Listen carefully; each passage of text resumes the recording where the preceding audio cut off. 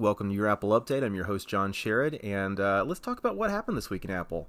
I'm going to get started with just reminding you that in addition to doing this podcast, I also write frequently about Apple. If you go to johnsherrod.net, and Sherrod is spelled S-H-E-R-R-O-D, so johnsherrod.net, that is where you can find all the stuff that I write about. I do movie reviews and talk about some other things, but it's mostly Apple. Because that's just one of the main things that I'm interested in, as you can tell by listening to this podcast. So just a few things I wrote about this week on the blog. I started out with kind of an update to my experience with my AirPods Pro. I had the original AirPods, loved them, and this past December I bought a pair of the AirPods Pro. I was really lucky to get them when I did. They had just gotten a shipment at the Apple Store. That was when they were in super constrained demand at the time, or availability at the time because of the demand. And so I picked them up, and I loved them. And I wrote, after a few days of having them, I wrote a review and kind of talked about all the things that I liked about them. But it wasn't super long after I wrote that review that I first started having problems with my AirPods. And this is something that is probably something that's going to affect a minority of AirPods users, but I have heard other people express that they have also had this issue, including somebody today came and told me that he had this issue as well. What happened was I started experiencing a buzzing sound in my left AirPod bud, and then it later started in the right one. It wasn't as severe in the right one, but it was in both of the buds, and it was basically like a buzzing sound when I would talk. So this would only happen when I had the transparency mode, where it's kind of like letting you hear what's happening outside of your headphones, or when I had noise canceling on, where it's sucking out as much of the external noise as possible.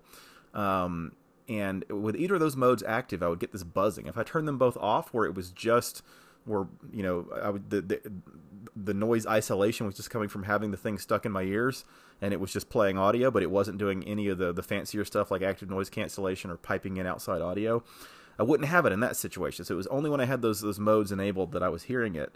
It sounded kind of like a blown speaker or blown microphone or something like that. So it seemed like a hardware problem, although the fact that it only happened when those software modes were enabled, I'm not sure. But regardless, I went down to the Apple Store and I wound up spending a total of about 5 hours, split up between a Saturday and a Sunday at the Genius Bar, while they went through a whole bunch of troubleshooting steps. And I think part of what made it take so long, because they were honestly pretty quick to confirm, to agree with me that this was not something that was supposed to happen. There was a defect going on here, and they were willing to swap them out. But with the AirPods, there's really three components. You've got the charging case, and you've got the left and right buds. So you've got all three of those things in there.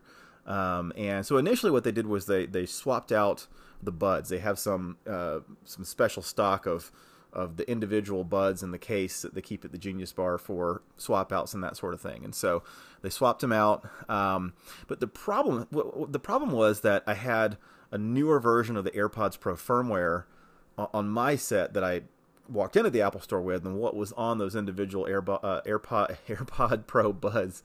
Boy, that's a tongue twister. That they were going to swap out with me. And so what's supposed to happen is that to get the latest firmware onto the replacement buds is you put the buds in the charging case, and it's supposed to sit there with the case plugged into power for 30 minutes. And at the end of that 30 minutes, you're supposed to take them out, and your AirPods have received the latest firmware update from the case. And that just never worked properly. We could never get them to sync, or if we did, or pair rather, if we could, I could get one paired but not the other. And basically, if it doesn't work, then what you've got to do is sit there for another 30 minutes while it tries to get the firmware synced. So that was hugely frustrating. I used to work in Apple retail, so I have a lot of patience for the type of work that they do and the constraints that they have and frustrations that they have in their job roles. And honestly, I really did not have any problem with anybody that I was working with at the Genius Bar. It was just a frustrating experience because of the way that the whole firmware system worked. They eventually swapped out the charging case as well, and we still couldn't get it paired and get the firmware thing resolved. So what they eventually did at the end of that second day that I'd been at the Apple Store is, and you got to remember, this was at a time where you couldn't walk in and buy AirPods Pro, because if you had, I was still in the return window because they had extended holiday return period. So I had like a month from the date of purchase to to return them. So if they'd had any in stock, I would have just returned them, because I walked in with the box and the receipt and the bag and everything, but they didn't have it. But what they eventually wound up doing is, apparently, and this makes sense, when they had received their last order of AirPods Pro at the store, they had grabbed a small stack of them in the retail cases and stashed them in the office in the back, so that if they needed to swap out an entire set at the Genius Bar, they had some stock to do that. And so they actually did that for me, and I walked out of there with a whole brand new set, fresh out of the retail packaging. I felt pretty good with that. I mean, I appreciate that they were totally willing to replace them. I didn't have to fight with that at all. They were on my side as far as that goes. But the frustrating thing is, after a few weeks, I started getting the buzzing in this totally new set. This time it's only happened in the right bud. I have not had it in the left bud at all. And it hasn't been as severe as it was with the other set, but it's there. And it's been this way for several weeks at this point, kind of right when lockdown started happening with COVID-19. The Apple retail stores had already shut down, but not everybody and not every state had entered into lockdown yet. And so I got on like a live chat with Apple support in the Apple support app, and because ideally what I wanted them to do was send me a replacement bud, and then I would mail back the defective one. Unfortunately, it doesn't work like that, and I don't know if they've amended any of these policies in the intervening time as more time with lockdowns has gone on. But the way it works is they want you to ship the defective one to them so they can verify that it is defective, and then they'll ship you a new one. And I just didn't want to do that, because I use my AirPods for hours a day, every day. So it just, I didn't want to go without them for a few days, waiting for them to receive my shipment and then ship me back the replacement. So I've just been kind of waiting until the Apple stores reopen following this crazy season we're living in, and that's what we'll do. But I just wanted to kind of talk about that. I'm not, I still love my AirPods Pro, so I wouldn't say don't buy them. But it's one of those things where when you've experienced an issue with multiple copies of the same product, it does make you a little gun shy about getting another set or recommending them to somebody else. So when they work great, and I love them. And hopefully it's one of those things where maybe there were some manufacturing issues where there were a higher number of defects early on, and maybe they found a way to refine that and make that better. And again, it's hard to know how representative this issue is of the overall number of products. I suspect, again, that it's a minority of AirPods Pro that have this issue, or else we would have heard a lot more about it. And I really haven't heard that much about it. So hopefully I've just been extremely unlucky with my reliability of my AirPods Pro. But that's my story. A couple other things I've kind of been following that I wrote about this week is, just some of the ways that Apple is doing things to help users understand the coronavirus situation, and also ways that they're helping. And a couple things that I highlighted. I wrote a piece about, Apple has, a few weeks ago, released this free COVID-19 website. If you go to apple.com/COVID-19, they have this website, and they also released an accompanying free iPhone app where you can actually learn more information. They developed it in partnership with the CDC and the White House. And, I don't know how much those organizations, they probably contributed some of the data and talking points and list of symptoms and things like that. But you can learn more about the virus, and they even have a screening where you can screen yourself, essentially, I guess, to see whether or not you may have it and need to, seek further consultation with a doctor. But so that's there. But they a few weeks ago, they released an addendum to that website. So if you go to apple.com/COVID-19/mobility, they released this website that is pretty interesting, because they're leveraging the data they get in Apple Maps, and it's all anonymous. They aren't associating it with your device at all, but they can look at this data that just kind of shows how people are using Apple Maps.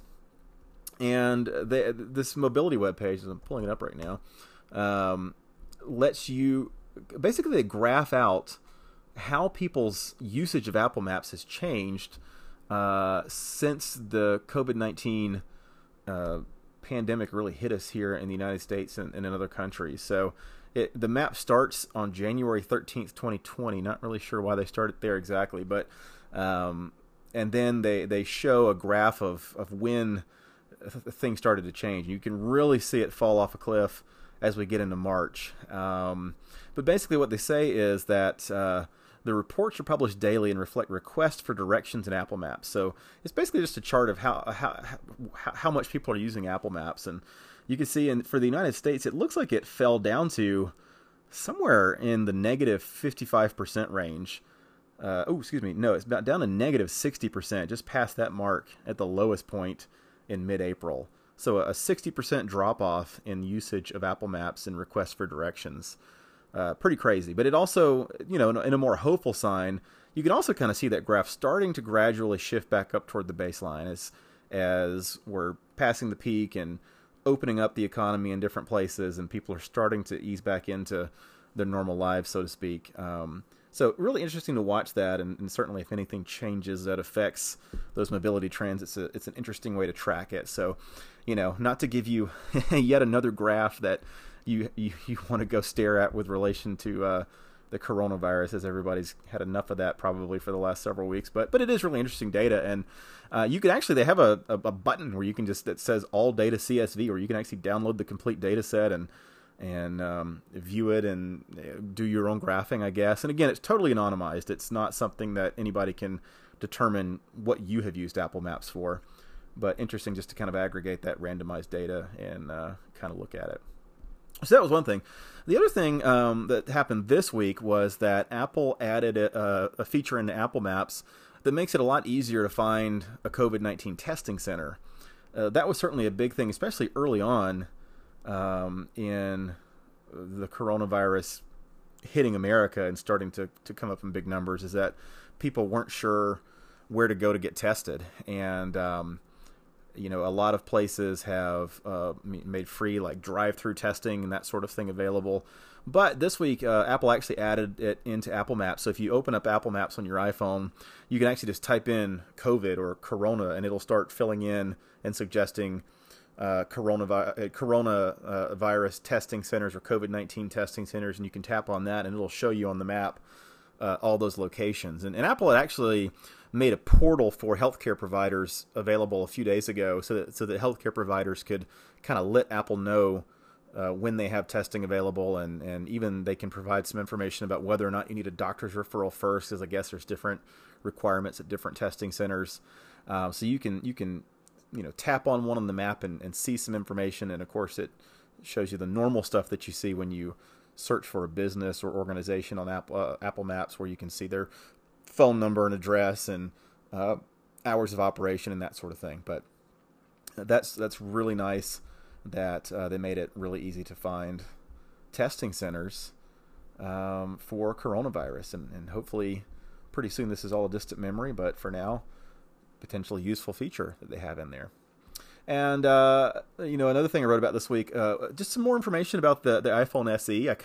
We talked about this a little bit in the last podcast about how the iPhone SE might be the perfect phone for this time because of the whole Touch ID versus Face ID. The fact that you cannot use Face ID if you're wearing a mask. So if you're in your home, no problem. But if you go out through a drive-thru to pick up some food and you want to wear a mask, or you go out to a grocery store and you're wearing a mask, you're not going to be able to use Face ID with a mask on. So that in some ways makes the iPhone SE the perfect phone for this time, because it doesn't use Face ID at all. It has the Touch ID home button sensor. And a lot of people were big fans of that as well. And, there's been rumors for a good while that a future iPhone Apple might release will have both Face ID and Touch ID. And that certainly could be the best of both worlds. I know some of the reasoning behind that and some of the rumors has been that it would enable basically like a two-factor biometric authentication. So you could unlock with Face ID and then be required to use Touch ID as the two-factor. That's getting really, really extra super secure, but I could definitely see the argument for it. But another thing, though, that kind of came to light this week, MacRumors reported that in the latest beta of iOS that Apple released, it actually has it can, when you try to unlock Face ID and you're wearing a mask, it's going to see that you're wearing a mask, and it's going to make the passcode pop up a lot faster. Because what usually happens with Face ID is you go to swipe up to unlock it, and it sees your face, and if it has difficulty, it tries again. But in this case, when Apple releases this update, and hopefully it comes out soon, but it can sometimes take a few weeks before it goes all the way through the beta process until it's released to end users. But it will see immediately that you're wearing a mask and then make it much quicker to get you to where you can type in the passcode. So that is definitely a big help for sure. Hopefully it comes out sooner than later, because by the time it comes out, we might all be beyond wearing masks. I don't know. We'll see. And then the other big Apple news this week is that this was Apple's Q2 quarterly earnings results, where every quarter Apple and other big companies have the fiduciary responsibility to their shareholders to basically produce an earnings report for the quarter, and Apple did that, and it's pretty interesting. This is again for Q2 2020, and Apple actually beat their own estimates and really beat most of the analyst estimates I saw for the quarter. They actually came up above what they were. I believe it was like $1 billion in revenue higher than what they had last year. Just looking through the data now. Yeah, Q2 2019 they were $58 billion. Okay, so this one was $58.3 billion. So not a whole billion more, but higher than it was last year, and that's a little surprising, I guess. I would have expected for Apple to have maybe taken more of a financial hit because of the coronavirus, because retail has been shut down for weeks, and people are making fewer purchases because in a lot of cases, unfortunately, people are out of work or are concerned that they might be out of work and that sort of thing. But Apple actually came out with a higher quarter this year than they did last year. Now, it's worth pointing out that this really isn't the big quarter where we were going to see a ton of effects of coronavirus. It's really going to be the next quarterly results, because the Q2 data only had a couple of weeks there at the end that were really affected heavily by coronavirus. So still impressive that they came out ahead, but we're not going to really see what the true effects of it are to Apple's quarterly earnings until their next quarterly earnings report later on this year. But it's pretty interesting that it seems that Apple isn't even really sure what's going to happen, because who can predict with everything that's going on? And so they're not actually issuing any guidance. Usually companies will issue some guidance or where they expect to be at the next quarterly earnings report, and Apple is kind of throwing their hands up and saying we have no idea, because this is an unprecedented time. But also just looking at some of the charts I've got pulled up, MacStories.net, they've done a great job of graphing some of this out. And, one of the things that's been a recurring topic that we've talked about on this podcast is that, the iPhone, this will be a duh statement, but the iPhone is, and has been for the last many years, a massive hit for Apple.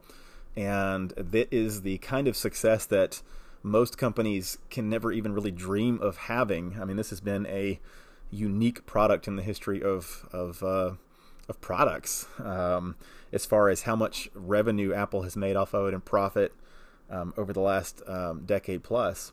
And but the problem for Apple is that the iPhone has been such a gigantic chunk of their yearly revenue and profit that there was concern from investors and shareholders, but also from Apple's perspective that, well, if this is such a big chunk of what you're bringing in, what's going to happen after the iPhone dies out in popularity due to something down the road replacing the smartphone as we know it?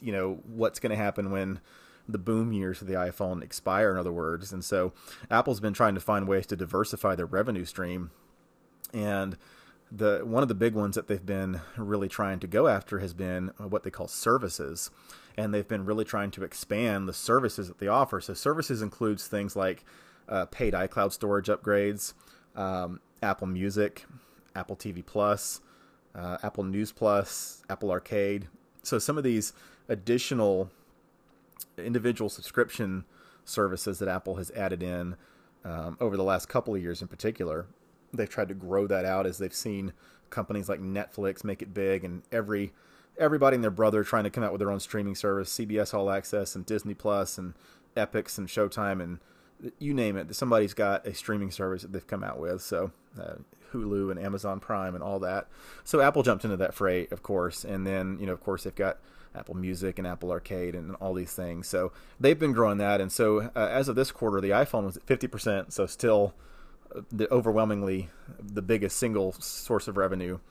But services was the second one at 23%. So 23% of Apple's revenue came from the services division.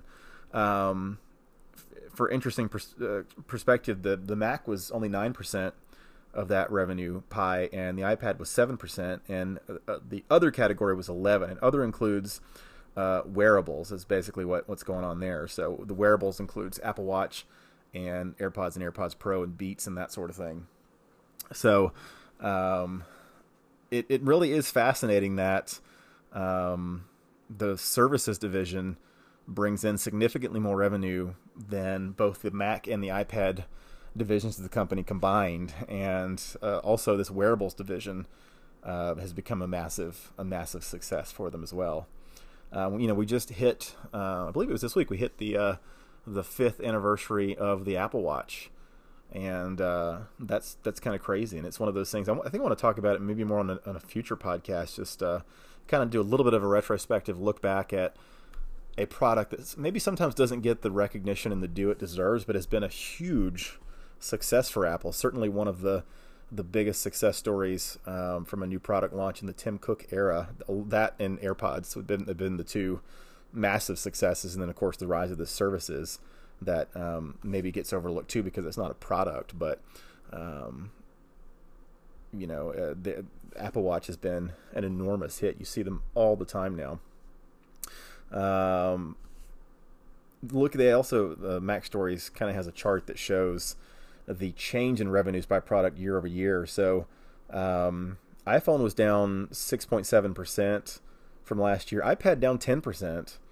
Hard to take too much away from this because we're talking about a change in revenue as things rise and fall. There'll be some changes here and there. I still am very bullish on the future of the iPad, so I think we'll see that trend reverse itself here eventually. The Mac was down just 3%, so not a huge change there. But services was up 17%, and this other category that includes those wearables was up 23%. So I saw somebody speculate that Apple may have sold a large chunk of AirPods during this time where everybody's stuck at home. That would make some sense. Interesting to see how Apple's doing. Tim Cook mentioned in the call that they expect to start opening up retail locations again. We're probably looking at sometime middle of May when Apple starts reopening retail locations here in the U.S. And there was also some comments the other day from Apple's head of the retail division that made it sound like, and this makes sense, that they'll it'll be kind of a region by region, state by state kind of thing, because some states are reopening sooner than others are. So they'll have to go by what the guidelines are in each area before they kind of make those decisions. But right now Apple's chugging right along, and it'll be interesting to see what next quarter looks like. Next quarter, of course, we're seeing more parts of the economy reopen, but it's also going to be a full quarter of Apple's and of course the whole economy being affected by this whole COVID-19 thing. So it's going to be interesting to see kind of what that looks like. Again, just a reminder, head over to my website, johnsherrod.net, and check out what I write there on a regular basis about Apple. Also, go subscribe to this podcast if you're not already. You can subscribe on, of course, Apple Podcasts. It couldn't be an Apple podcast that wasn't on there. But you can also go right over to my page over at Anchor's website. Anchor is where I do my hosting, if you heard the ad at the beginning there. And you can actually go right over to anchor.fm/YourAppleUpdate. And that's a nice little landing page for the podcast where you can actually see a link to all the different places that this podcast is available, because it's available on Apple Podcasts, Spotify, Overcast, plus just about any major podcast player you can think of is there. But you can also chip in some support. So if you like this podcast or you like the website, you can actually go over to anchor.fm/YourAppleUpdate and click on the support button, and you can actually use Apple Pay just to send me $1 if you want to. If you if you would buy me coffee if we were hanging out in the same place, then consider going over there and hitting that support button. And you can also send me a message there if you want to. And you can also get in touch with me on Twitter at JWSherrod, SHERROD is my Twitter handle. And I'd love to hear from you. That's it for this week on Your Apple Update. I'm your host, John Sherrod.